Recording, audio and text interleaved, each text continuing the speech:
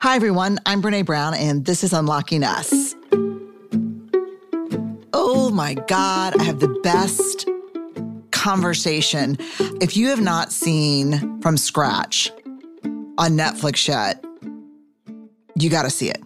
In fact, yesterday I saw a post by Katie Couric on my feed that was like, I just watched this and I was looking for something lighthearted and I'm wrecked. She wrote wrecked in all caps. Like, it is really good. So I am talking to Attica and Tembi, who are the showrunners, writers, executive producers, and the creative duo behind the Netflix series From Scratch. It just came out on October 21st.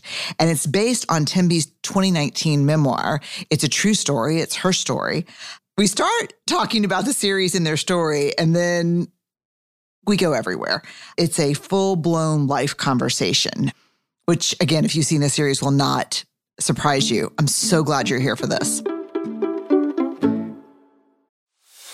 This message comes from Apple Card. Earn up to 3% daily cash back on every purchase every day. Then grow it at 4.50% annual percentage yield when you open a savings account with Apple Card. Visit apple.co/card calculator to see how much you can earn. Apple Card subject to credit approval. Savings available to Apple Card owners subject to eligibility. Savings accounts provided by Goldman Sachs Bank USA. Member FDIC. Terms apply. Hi, I'm Johanna Ferreira, Content Director at Pop Sugar Juntos. Juntos is all about celebrating Latinx culture, pride, our many intersectional identities, and joy. Thanks to support from Prime, there's so much to get into over at Juntos this month.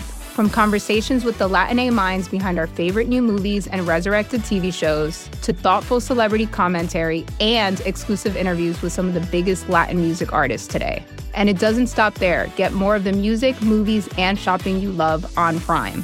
Whatever you're into, it's on Prime. Visit Amazon.com/Prime to get more of whatever you're into, from streaming to shopping. And get all of our latest coverage at popsugar.com/juntos. Con amor, Johanna. Okay, before we get started, let me tell you a little bit about the folks we're talking to. So let's start with Tembi. So after going through a monumental roller coaster life experience, Tembi put pen to paper and began the very cathartic experience of writing down her personal story. And you know how we feel about stories here. This turned into Simon & Schuster's New York Times bestselling memoir, From Scratch, a memoir of love, Sicily, and finding home, which was then chosen as a 2019 Reese Book Club pick and picked up by Reese Witherspoon's Hello Sunshine production company and Netflix. So besides being a best-selling author, Tembi is a TV producer, an actor, a screenwriter, and an advocate who is a nationally recognized speaker. She talks about resilience, loss, motherhood. She's got a great TEDx talk. Her online platform, which I love, is called The Kitchen Window. She really talks about her advocacy work and love of food to create a space for conversation about caregiving, grief, parenthood, illness, as well as sharing recipes, all things inspired by love. Attica is also a New York Times bestselling author. I mean, this is got some serious sister, like Wonder Twin powers activate. They're not twins, but they got like the sister activation going in creativity. So Attica is also a New York Times bestselling author who has written 5 novels and been honored with a myriad of accolades, including an Edgar Award, the Harper Lee Prize for Legal Fiction, the Ernest Gaines Award for Literary Excellence, and the NAACP Image Award. She is a former fellow at the Sundance Institute's Feature Filmmakers Lab, screenwriter, producer. You have seen her, if you've seen Empire, When They See Us, Little Fires Everywhere, you've seen her at work. Let's just jump into this conversation, and I cannot wait for you to meet Tembi and Attica. Just, wow, we go there. Can we freak out now? Can we do it? Let's freak out. Oh my God. I might cry through this entire podcast.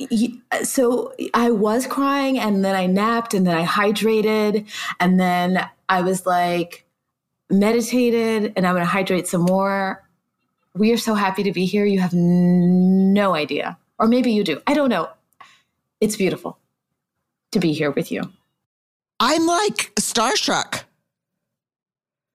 I have 2 words for you about From Scratch. Jesus. Those are spoken like a Texan. Spoken like a Texan. Bring it out. Bring it out into all those are my syllables. 2 words. I love it. I mean that in a prayerful way. Jesus. Oh my God. Oh my God, this show. So let me just start by saying this. Then we'll get to the questions. I just have to say, like, okay, coming back from sabbatical, it's kind of a shit show when I went off. The 3 months off were really hard. And then we came back and I was like, I just want to talk to people who bring joy, who I'm really excited about. And we have to find Attica and Tembi. We have to find them. I don't know how we're going to do it, but we have to find them. And I'm going to watch from scratch. I get the screener. Laura Mays gets the screener, both 5th generation Texans. This is the conversation. Oh my God, this is incredible. Oh my God, this is so good. Oh, you know what? This is bullshit. I'm not watching it anymore. Oh God, this is so good. I can't stop watching it. Oh no, this show is bullshit. I'm not, this is it. She was like, is this your joyful show? I'm like, shut up. Don't even talk to me. He's like, but this is your joyful show? I'm like, yeah. I mean, Attica and I, all along in the making of this series, were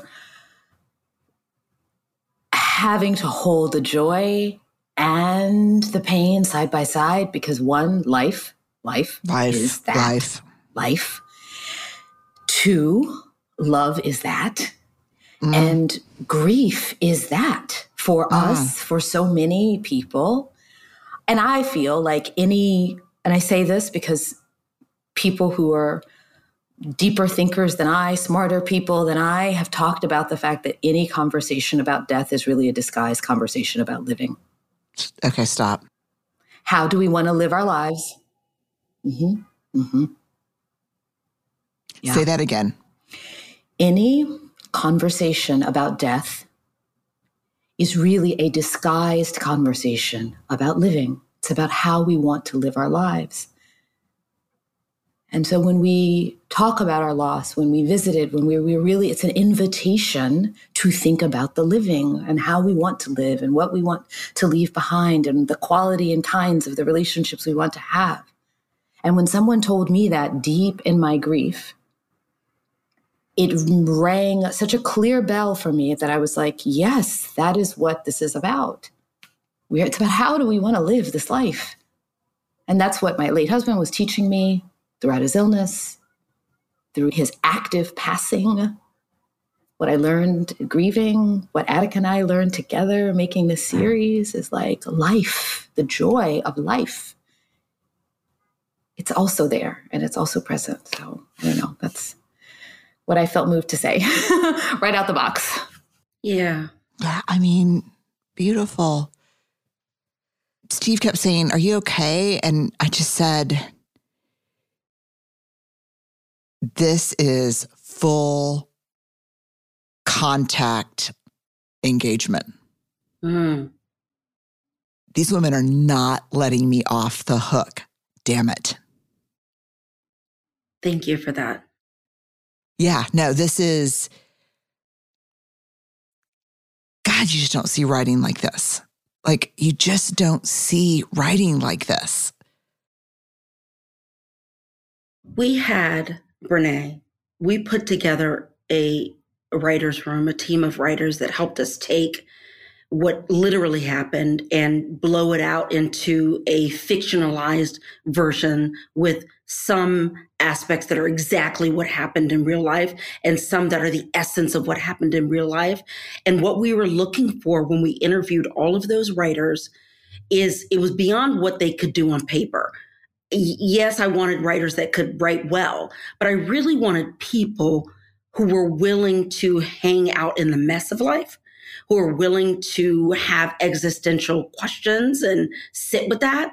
And that's really what I wanted. I wanted one of those dinner parties that is, you done gone through about the third bottle of wine. It's about 11:37 and we're all still sitting at the table and we start to get real.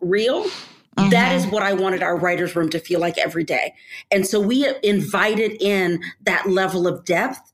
And I think that's how we got what you're saying, where we don't pull any punches on what feels like the truth of Tembi and Sauter's existence and the existence of a lot of people who know big love and who know big loss and who are wrestling with, not to quote Prince, but to quote Prince, this thing we call life. We're all trying to figure it out. I have this thing, and I don't know if it hit me in my 50s, but I have this thing where I don't know how to talk about it very well yet. I always tell Steve, I'm really drawn to stripy people. And if you come to me and there's no integration of light and darkness, there's no integration of grief and love, of war and art, of beauty and death. I mean, if you have compartmentalized the hard shit, you feel dangerous to me. Oh, yes. Oh, yes. Do you understand what I mean? I completely understand what you mean. And I actually thank you for giving me a visual, as a person who's a visual person, the stripiness of it all, right? Yeah. Because there are no hard lines, right? It's all this deep interweaving. And if someone has, to their satisfaction, compartmentalized, then I know what, as they say in Sicily, you have put a stone on. Like you've had to put a stone on it. To tamp that down, to relegate that to the margins, you've had to put a stone on it. And if that stone comes flying off, I don't know what's going to pop out, meaning it takes a great deal of effort, more effort. This is the secret to life, I think, more effort to actually tamp it down and compartmentalize and put it in a box than it does to actually friggin' let it hang out, be messy, all the things, right?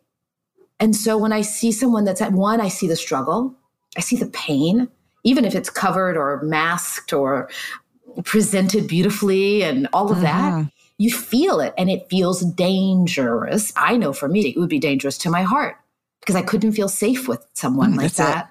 I couldn't feel safe in that presence of that. Because it's like the stone is on top of a pressure cooker.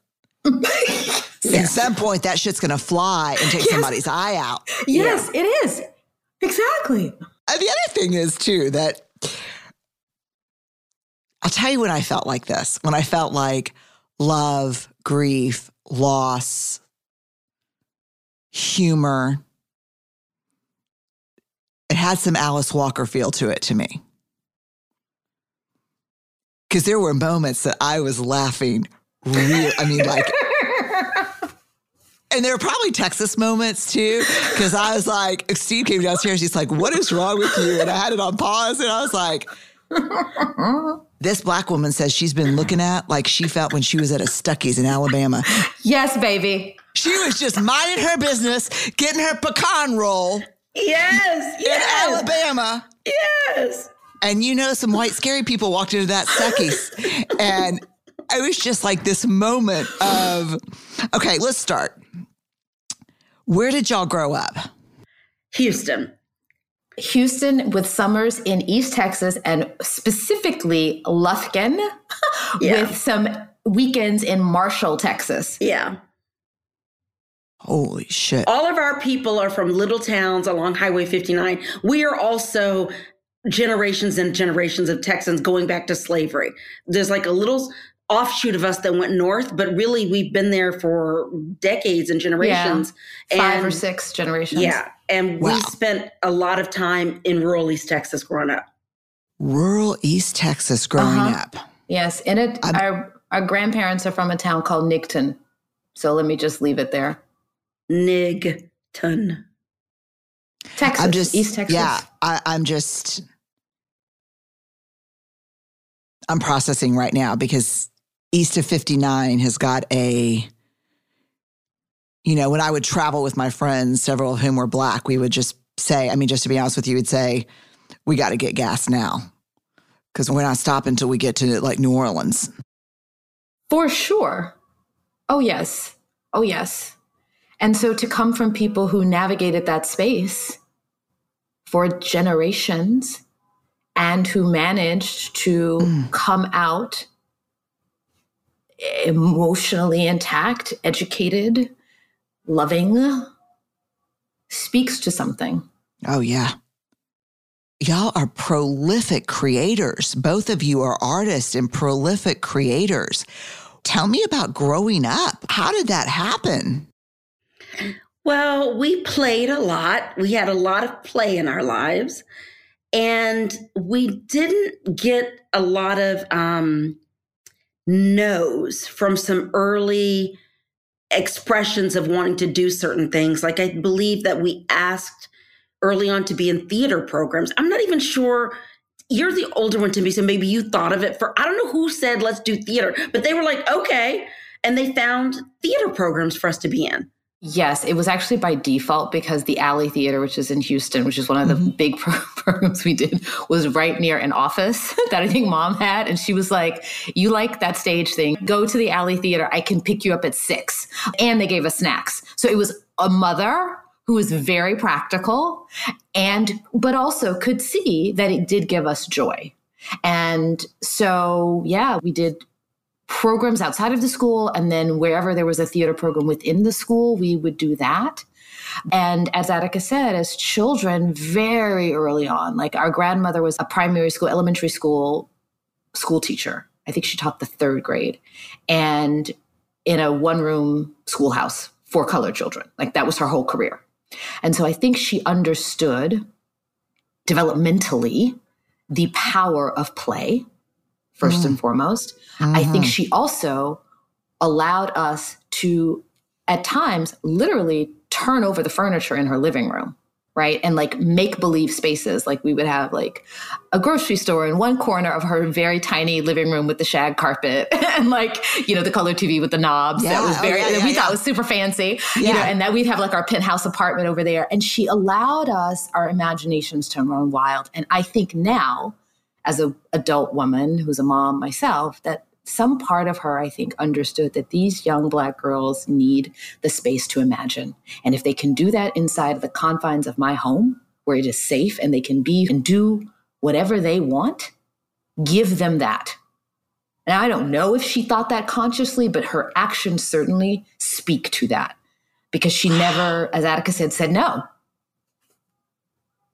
I mean, we had to clean it up. We had to clean it up when it was all done. Because, hello, we had to do that. But we got to play. Yeah. The only time I ever got in trouble was Tembi, Papa, our grandfather. When I would do Barbies in the sink, he would be mad at me for running the water too long. Yeah, it was because he had to pay the water bill. Yeah, he had to pay the water bill. Yeah. Other than that, it was free reign. You're both, again, prolific writers.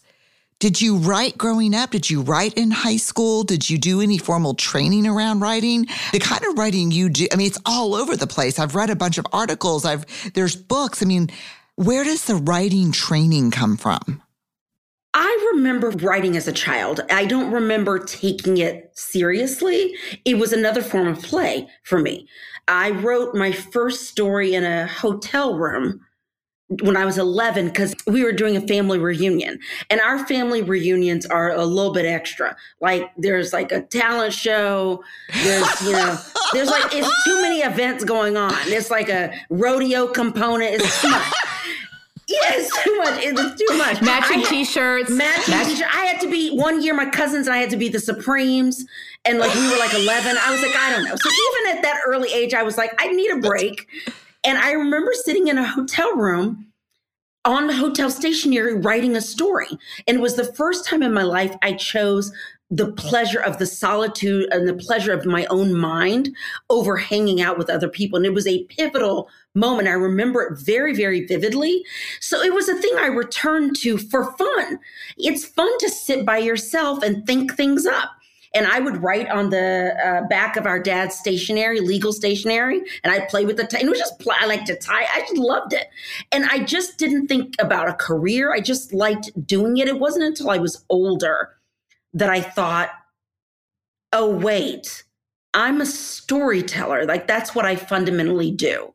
But I've always written, and I think our play was very writerly. I mean, I think a lot of girls do this, and I shouldn't even make that gendered. I think a lot of young children do this with their action figures and Barbies. The stories were very elaborate. They had prologues and it was epilogues, and it was, you know, very intense connections and multi-generational layered world of Barbie. It was great storytelling, I think. Wow, y'all were deeply in the hero's myth before you probably knew there was a Joseph Campbell, right? Completely. You were Act 1, and this is where the penthouse is, and Yes. this is in Act 2, and here are our characters and inciting events. Well, but God, I just keep taking back to your grandma and play. And we know the data say that there is this tremendous relationship between play and creativity. But y'all are the first out of hundreds of people we've talked to that made that connection for us organically. You played. And to a certain degree, I'll even say now when I talk about, and I'm a very neurotic person. I mean, I have so many neuroses, but what I've learned to do as I've gotten older is to return to play in my writing as an adult, to rather than approach it like, well, I got to go slog through this and I need this chapter. Hey, I'm just going to go hang out with my mind. Just go put down whatever I feel like. I try to play music. I try to be in comfortable clothes. I might write in bed. I'm trying to divorce it from a sense of a right and wrong way to do things or conventional work in the sense of I go and punch a clock. I'm trying to incorporate the feeling of play into more aspects of my life. And I think people who aspire to write would do well to stay as close to a feeling of play as possible. Because there's no judgment in play. There's no judgment in play. You are just playing. That's it. They're not the shame trigger saying, this is all you have on page 1. We've been here for 45 minutes. This is, you think you're starting this way. No, it's such great reminder and advice and guidance. So I'd love to hear from both of you. Were there moments where you're like, I'm going to do this for a living? My path is different than Attica's insofar as I journaled as a child. I didn't really do a lot of creative writing. I did assigned so at school, like in high school, and I loved it. But I was a journaler. And mostly my journaling was, I can see now, and as I've gone back and read some of the early, I even have a journal from when I was 14, like that early, right? And it was a lot of me trying to make sense of what I was feeling. Like when I go back and look at it, it was like I would go to the journal when there was a problem.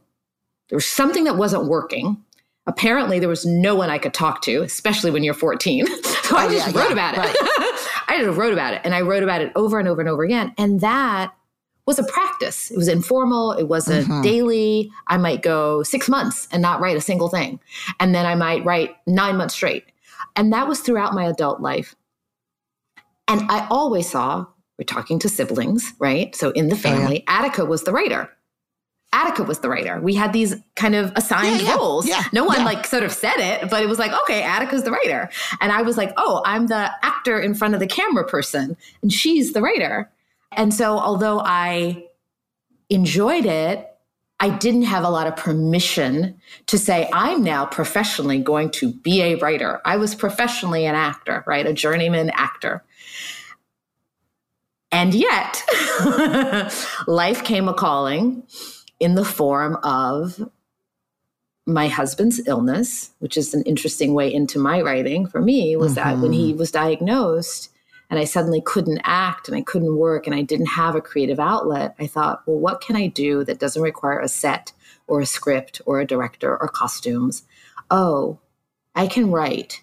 And maybe I need to write about this thing that's happening in my life right now, which is really big and I feel is changing me in some way. And so I took creative writing classes at UCLA online, just for me, just as something creative for me to do as a caregiver. And I would write bedside when he was in the hospital, and I would write during chemo treatments. And I was mostly writing down what was happening because I think it was that journaler in me, the person who'd been journaling her whole life, needed to document it, because it was all happening also so fast that I couldn't make sense of it all. And I couldn't go to him to talk about it often. And he was my best everything. So writing became a way to do that. And it was much later after he passed that and it was because of Attica, that I thought about, oh, maybe I have a book that I could write and share with the world. So I have a whole different way into it. Attica always knew I want to be a professional writer. I was like, I like to tell stories and I like to act out stories, and I'm a creative person, but I was hesitant and I needed to grow into the bravery to write my own story. I just love the return to making sense of feelings through journaling, and the return to that at this really crisis, traumatic moment in your life. Like, I'm going to make sense of this the way I did when I was 14. I'm going to start pen to paper writing. Wow.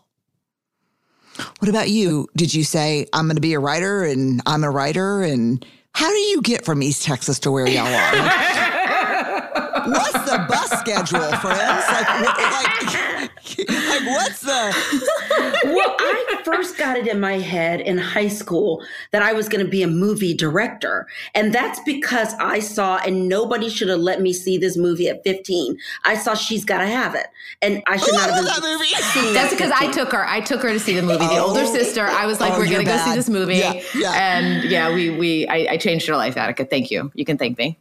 Thank you. And it was amazing because I was seeing people who looked like me on screen telling a kind of serious story that wasn't Roots. And I don't mean anything pejorative about Roots. We need Roots. But it was contemporary life. It was contemplative life. It was a woman trying to be alive, have love. It was just so revelatory to me. And I thought, I want to do that. And so I went to college to become a movie director. I went to Northwestern. I was a film student. Shortly after college, I did the Sundance Labs. I was on a path to become a movie director. And again, only looking at writing at that time, it was trying to get me to something else to be a movie director. And I thought, if I write my own stories, they'll let me direct them. No, they did not. They did not. And I got a movie deal when I was like 25 years old to make a story about rural East Texas. And we were close to location scouting. We were deep in when the studio said, actually, no, we're not going to make it. And it was an independent studio, and they were saying they couldn't raise foreign financing for a story that was Black and rural and also had a bunch of white characters. So who do you market this to? Whose movie is it? And so thank you, Attica, but we're going to move on. And there's this narrative in Hollywood. It's finally been dislodged. But for a window of time, the idea that the rest of the world was not interested in Black stories was a hard and fast kind of rule in Hollywood. So what I heard at 25 is there's not a business model for who you are. Because I knew I was going to write about Texas. Jesus. I knew I was going to write rural stuff. I knew it was going to have Black people in it. I knew it was going to have white people in it. I live an integrated existence. So I thought, I'm fucked. And I was also broke. I was young and poor. And my husband was about to go to law school. And I went, well, but I remembered, well, you can write. So, okay, I'll do that. I got it. I'll write the scripts for the movies that they are going to make, and I will make a nice living. And I will simply take who I am and what I really care about, my voice, and I'll just put it in a drawer and I'll just make this living. And I did that for about 10 years. And I worked for every single major studio. The joke was on me because none of those movies ever got made either. And around the time Sato got ill, I began to ask myself this very question we started with. How do you want to live? How do you want to live? And I realized that we don't have all the time in the world, and I'm not enjoying this. This isn't fundamentally what I thought it was going to be or what I wanted it to be, and so I'm done. And I walked away. I walked away from Hollywood, and I felt like Hollywood didn't love me and didn't want me. And I became a novelist because Tembi came at it a different way. She said, it's cheap. I can afford it. I could afford to tell a story on paper.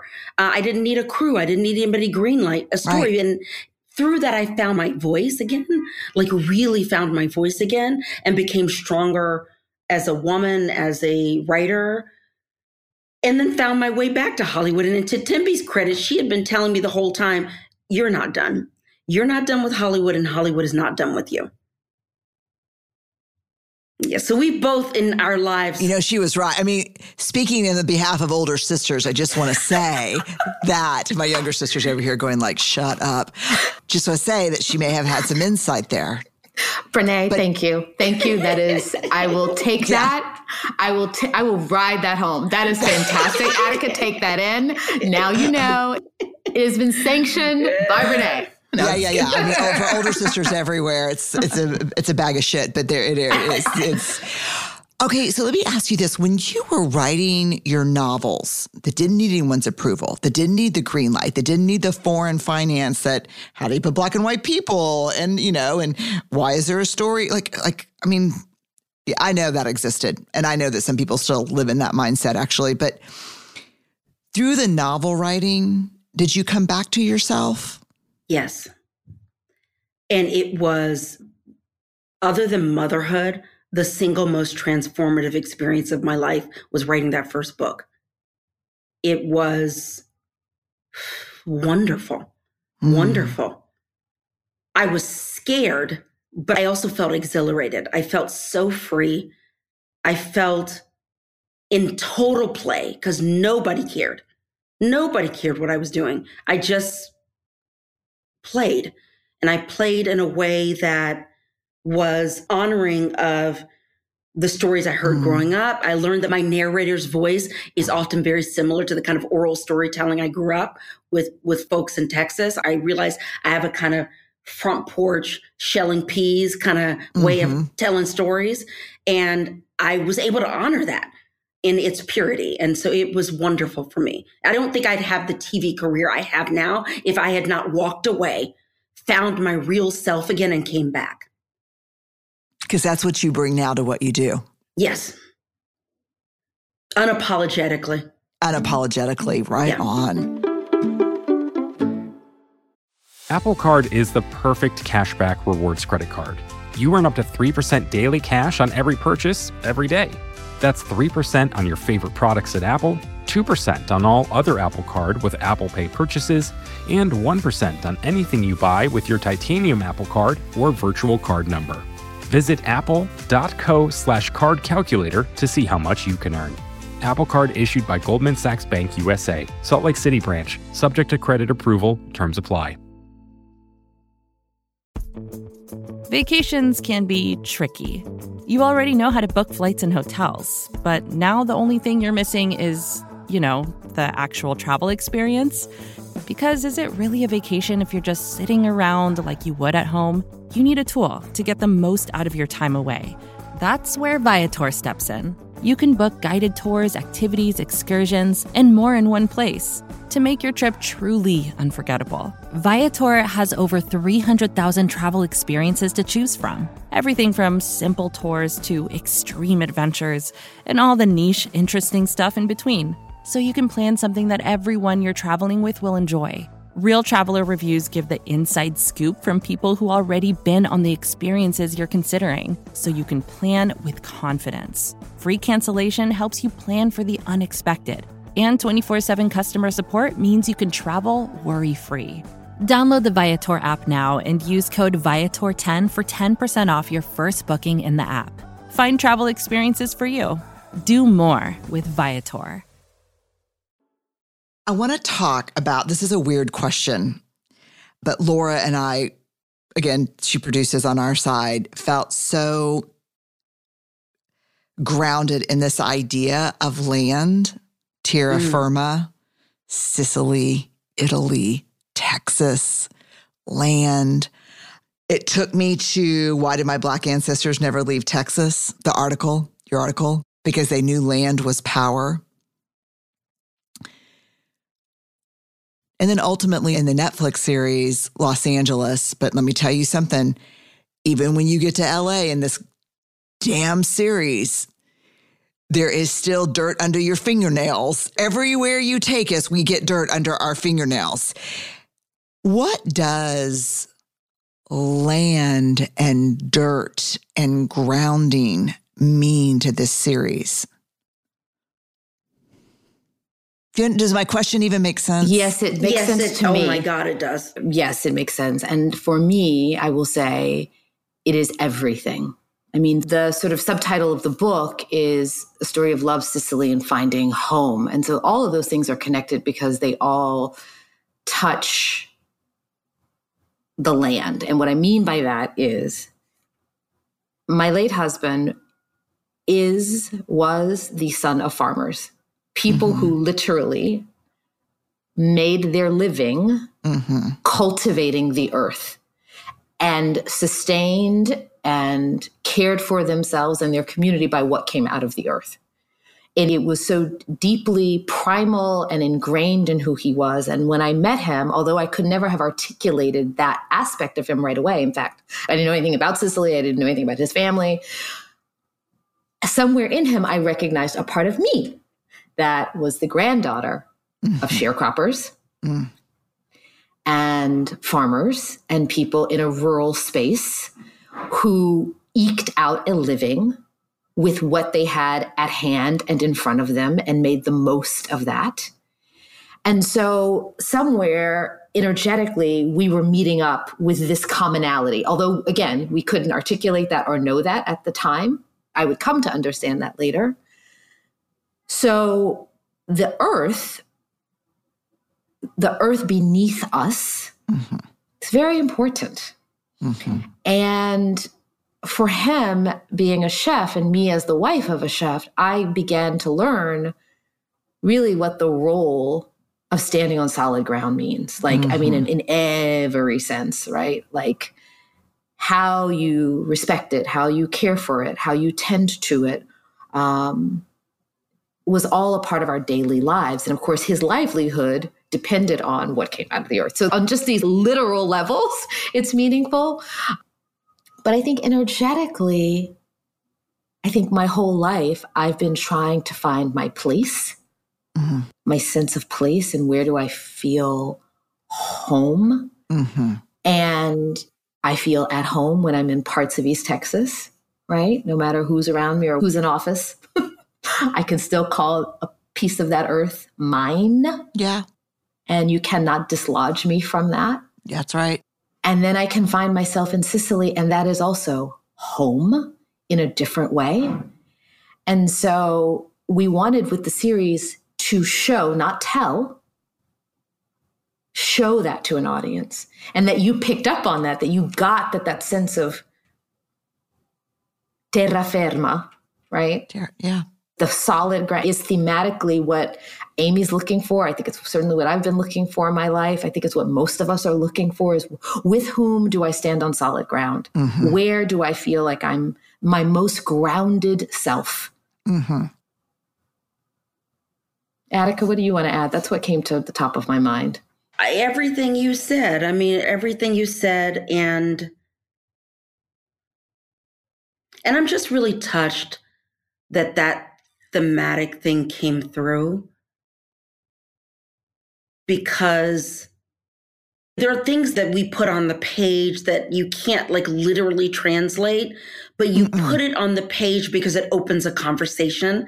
And my style of writing scripts is to have things in there that could almost be in a book. And you think, why is this even on the page? But I hope it's on the page because I hope it sparks something for the cinematographer, or it sparks something for our director, Nzinga Stewart, or for production design. So that things that feel esoteric that I just tried to put in words, somehow we managed to put together a team that could pick up on all of these less tangible things and make it part of the magic of the show. I mean, and it feels magical to me. Sometimes I feel like, I don't know how the hell we did this. I don't know. We did it one step at a time, but I know that at every step of the way, we did things with great intention. Yeah. And with great intention, we used language about the earth in the scripts that you can't literally film that sentence, but hopefully, and I think it did obviously, get into the minds and bodies of every cast and crew member who helped make this beautiful thing happen. I know the magic you're talking about because the land piece was so, central for me watching it. It was a source of like steadiness through some of the hard parts, but it was also a sense of rage for me during some of it. But you can't have a scene in a show where your husband's father is picking up ground and holding it, and then it pans to someone in LA picking up ground, and then a flashback to your grandfather. It's like, it can't be like that. But I think the only way you get that magic that you're talking about, where you don't tell us, you show us, I think that's the product of truth telling. Mm.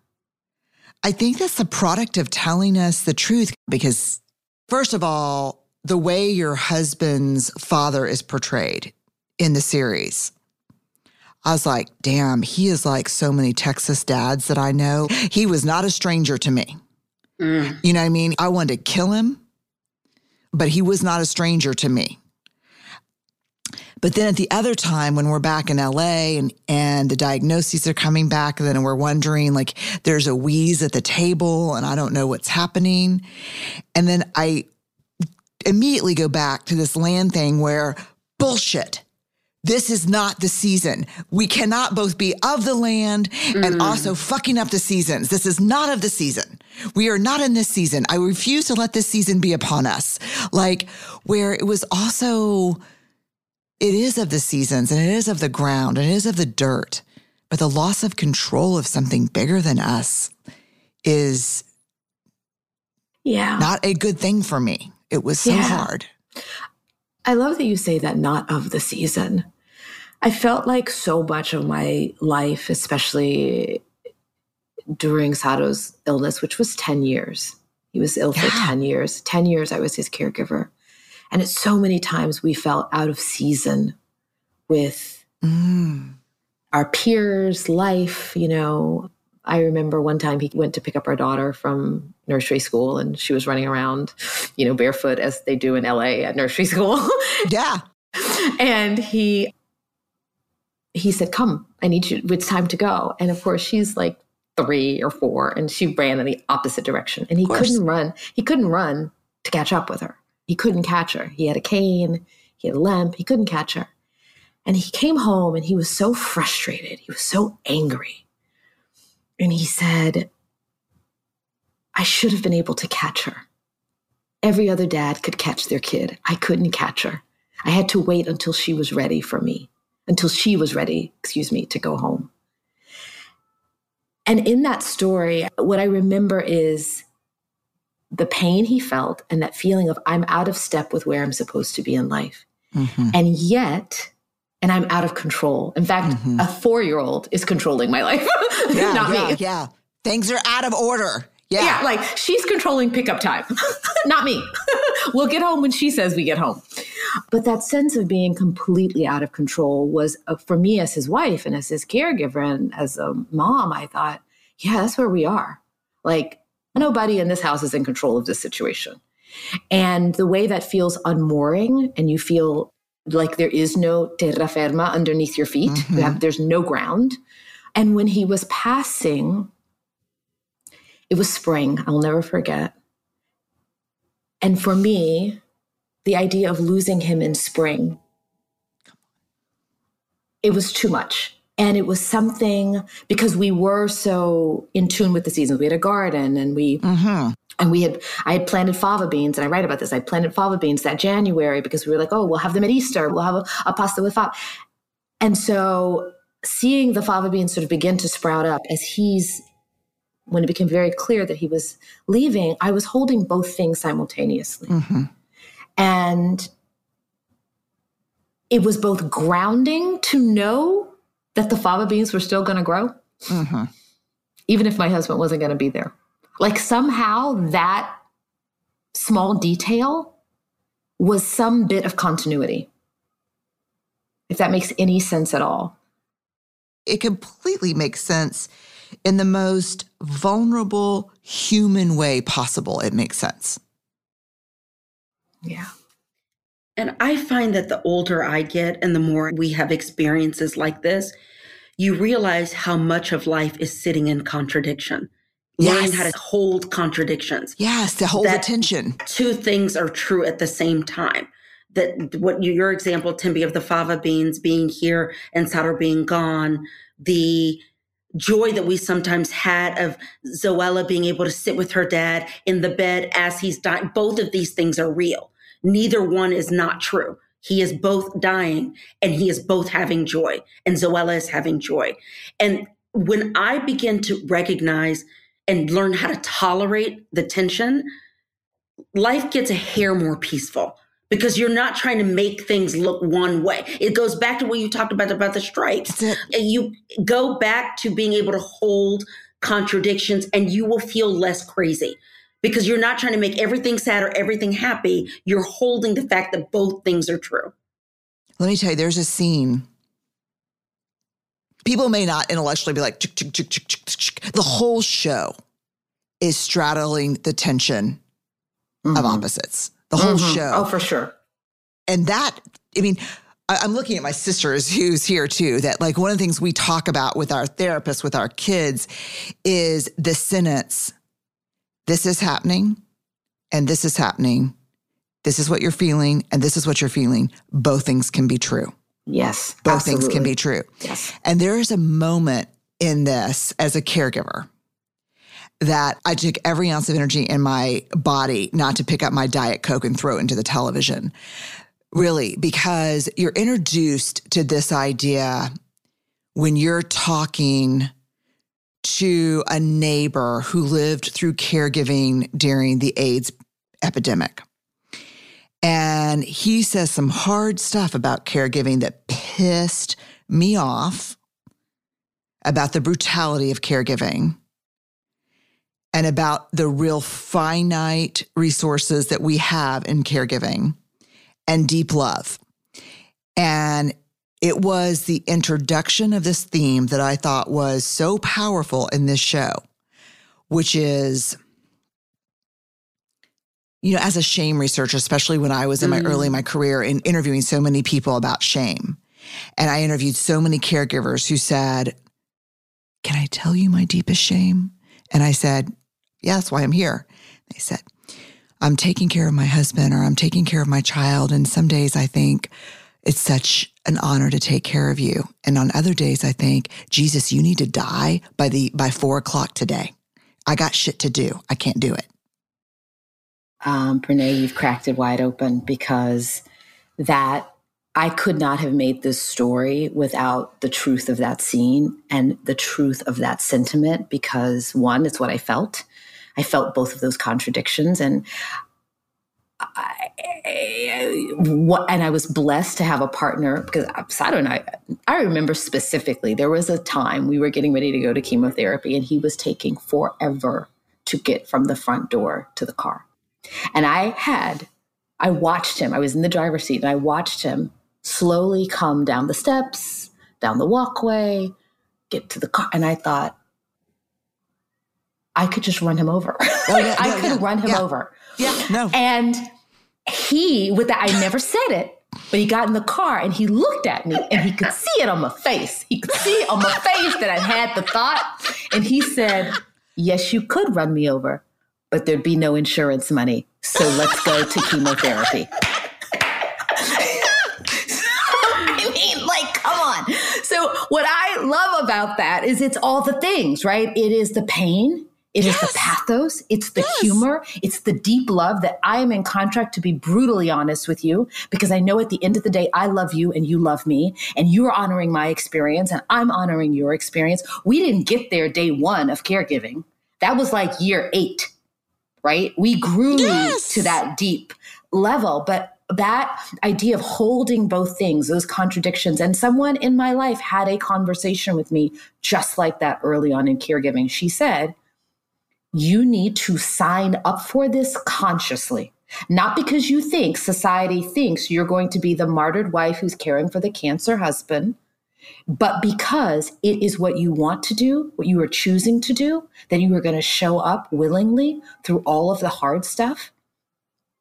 And know that you are going to have to find a way to hold on to yourself in the process. I was not ready for that conversation. And I got angry. I got mad. I almost didn't want to talk to her again. It was a woman in real life. I didn't want to talk to her, but it was the best conversation she could have. It was the best that it changed my life because I thought she's right. And if this marriage, if this union, if this caregiving, if it's going to work and the two of us have each other through it, it's only going to be because we have to be absolutely honest.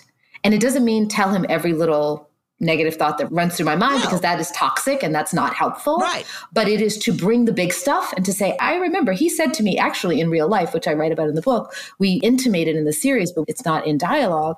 He told me at one point, he said, I can't give you what you need. You need to take a lover. And that, I lost it. Like, I was done. I said, what are you talking about? I am not in contract to go take a lover. What are you even saying? But that was his vulnerability speaking. He didn't really mean it. He didn't really mean it. What he was saying was, fuck, if I am in this body that is betraying me, that doesn't work the way I want it to work, and I feel like I'm going to lose you, and I see the sadness in your eyes, I see it was all the things, right?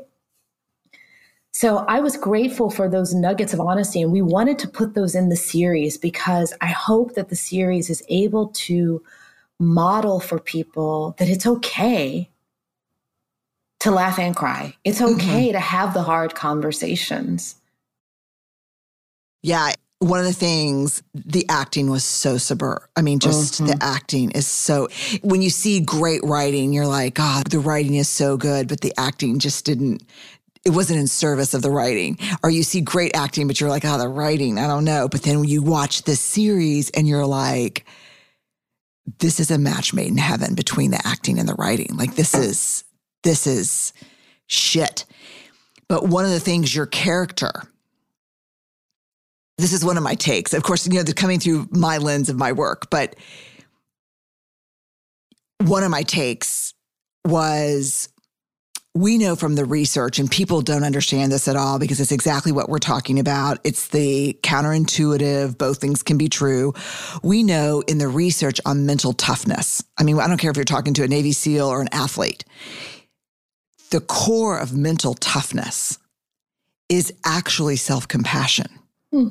People who are mentally tough stay mentally tough because they don't slip easily into shame or self-criticism or self-loathing. Mental toughness depends. And the thing about the way this is played, your character's toughness in this is so there for us to see. But she'll be like, no, we're going to do this and we're going to do this. And she'll take a deep breath and go into a room and just snot cry and just want to break everything. And then every now and then when her self-compassion is sliding, here comes her sister who says, you know what? God, you're a pain in the ass, but you got to take it easier on yourself.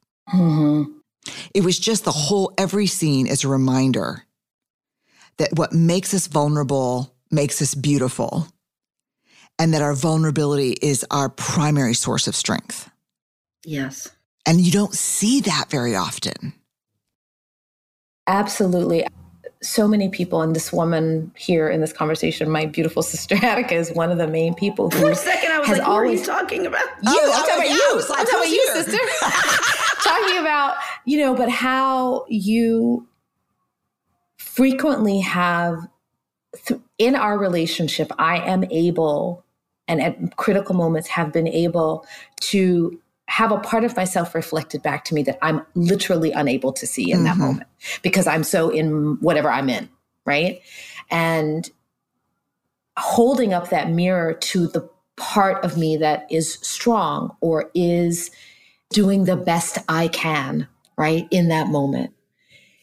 That's a gift. And I feel like if the series does nothing else, maybe it models for people to be that mirror to someone. When you see someone, you see the thing that they can't see in themselves. Hold it up for them. Say, you are doing the best you can and you are showing up in beautiful ways. And I know it fucking sucks and it's hard and it's challenging, but I see you doing that. And I just want to acknowledge that and say, you did that for me so often. And I know caregivers need that a lot because you're doing it in a vacuum often and isolating. And you don't have a field of vision that is very big or great. It's like you're always in a fog.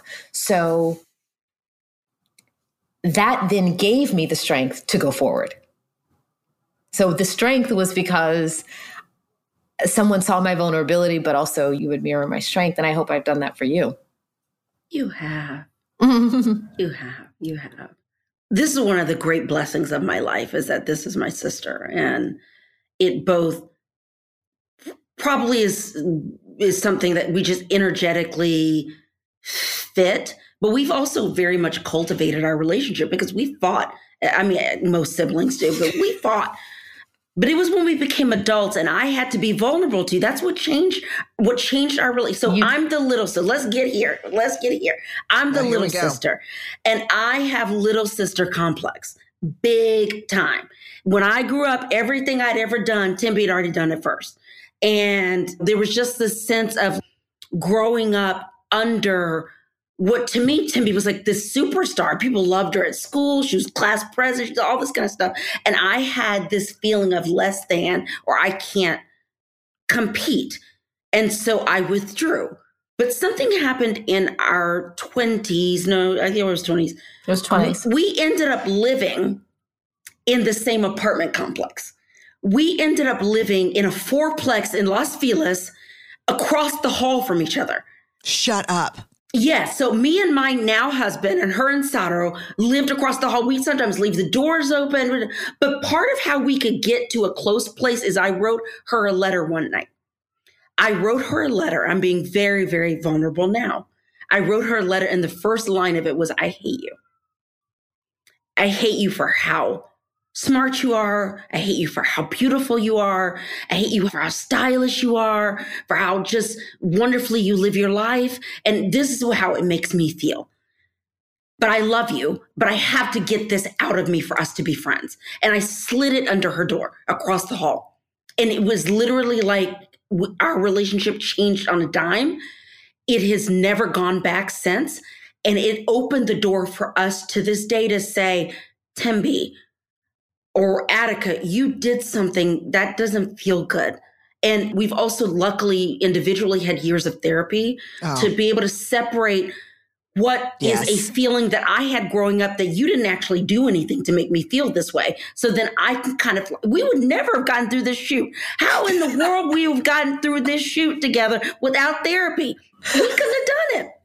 Because then I mean, there's no way. There's no way because my sister is laughing so hard. There's no way because when I got to Florence, I'm just putting it all out there now. When I got to Florence, when it was time to shoot in Florence, we got to Florence and I turned into who I was at 20. I had just graduated. No, I was 21. Just graduated college when Tembi got married.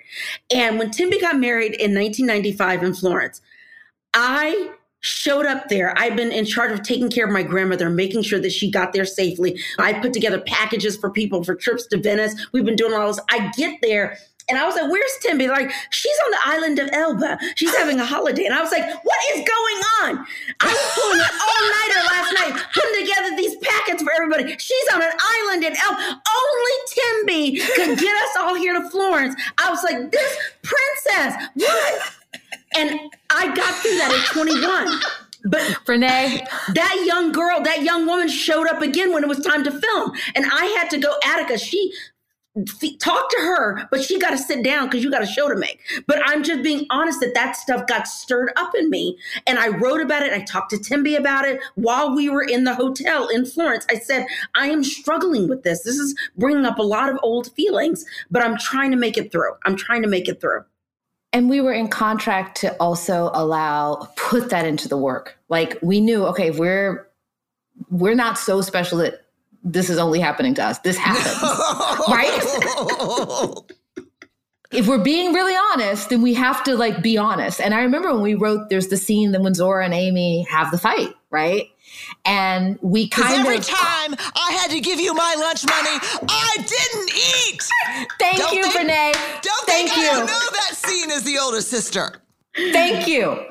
So we just went there because I think the thing that I have learned, and I think the thing that I hope people take away from the series is you get to grow up in these relationships if you choose to do that. And if you choose to be vulnerable and say what's on your mind, you get on the other side of it and there's something greater. I had to get on the other side of my in-laws saying they weren't coming to my wedding and they weren't, and rejecting that.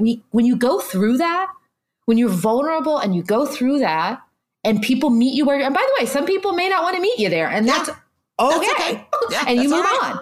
But there'll be some people who do, and then you get to go to the next stage of your relationship. And Attica and I have had years of practice of seeing how our relationship deepens, including making this show and including being in Florence when we had to have drinks on the terrace and the Prosecco, because you were like, how did I get to Florence making a story about my sister's life, and what is happening? Who hoodwinked me into doing this? I sometimes had feelings, speaking about saying things out loud, and I had to tell her, I had feelings of like, wait a second here. I just told Hello Sunshine about this book. I didn't know, then cut to 3 years later, this is my whole life. How did I get to turn my life into making Tembi's story? How did this happen? But what I said is, Attica, we're making not only my story, but we're making our story. And we talked about this, the healing that we got out of doing this, not just because we both grieved Sato, but we also got to heal as sisters, and a lot of stepping into this new realm together and supporting each other, being really honest with each other, and seeing like, okay, maybe there's, what do they call it? Sort of productive abrasion, right? Yeah, that happens. Yeah. But then it's like abrasion, if I may use the facial term, the microdermabrasion. When you get it done, your skin's going to look better on the other side. It's going to look really good. Mother while you're doing it. But it's not going to feel good, but it's going to look good. It's going to look good. So that is so sister. That is sisters. Yeah. Okay. We're going to stop here. We're doing part 2. Okay. You can come back for part 2, Unlocking Us. I was going to say we're going to get real, but I think we're just going to keep being real here. I'm going to talk to them about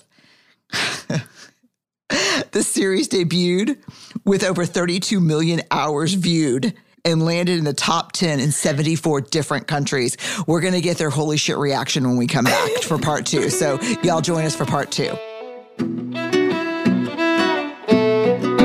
All right, just again, y'all need to see From Scratch on Netflix. It's so good, so well acted, so well written. Every emotion, I think it hits all 87 of the Alice of the Heart emotions. It's just, it's so good, y'all. You can go to BrenéBrown.com. You can look up the episode page there. You can get links to their websites, their work, their books, a link to Netflix, which you probably don't need, but there it is. This is just good stuff. Talking about awkward, brave, and kind, Attica and Tembi nail that description. All right. Thanks for being here, y'all. Unlocking Us is produced by Brené Brown Education and Research Group. The music is by Carrie Rodriguez and Gina Chavez. Get new episodes as soon as they're published by following Unlocking Us on your favorite podcast app.